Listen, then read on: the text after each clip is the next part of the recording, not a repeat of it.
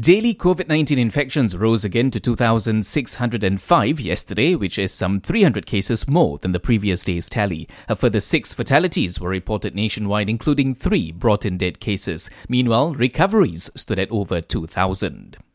More than 960,000 children have now completed 2 doses of the COVID-19 vaccine. This means over 27% of kids are now fully vaccinated under the Pig Kids program. Meanwhile, some 44% of children have received at least 1 dose.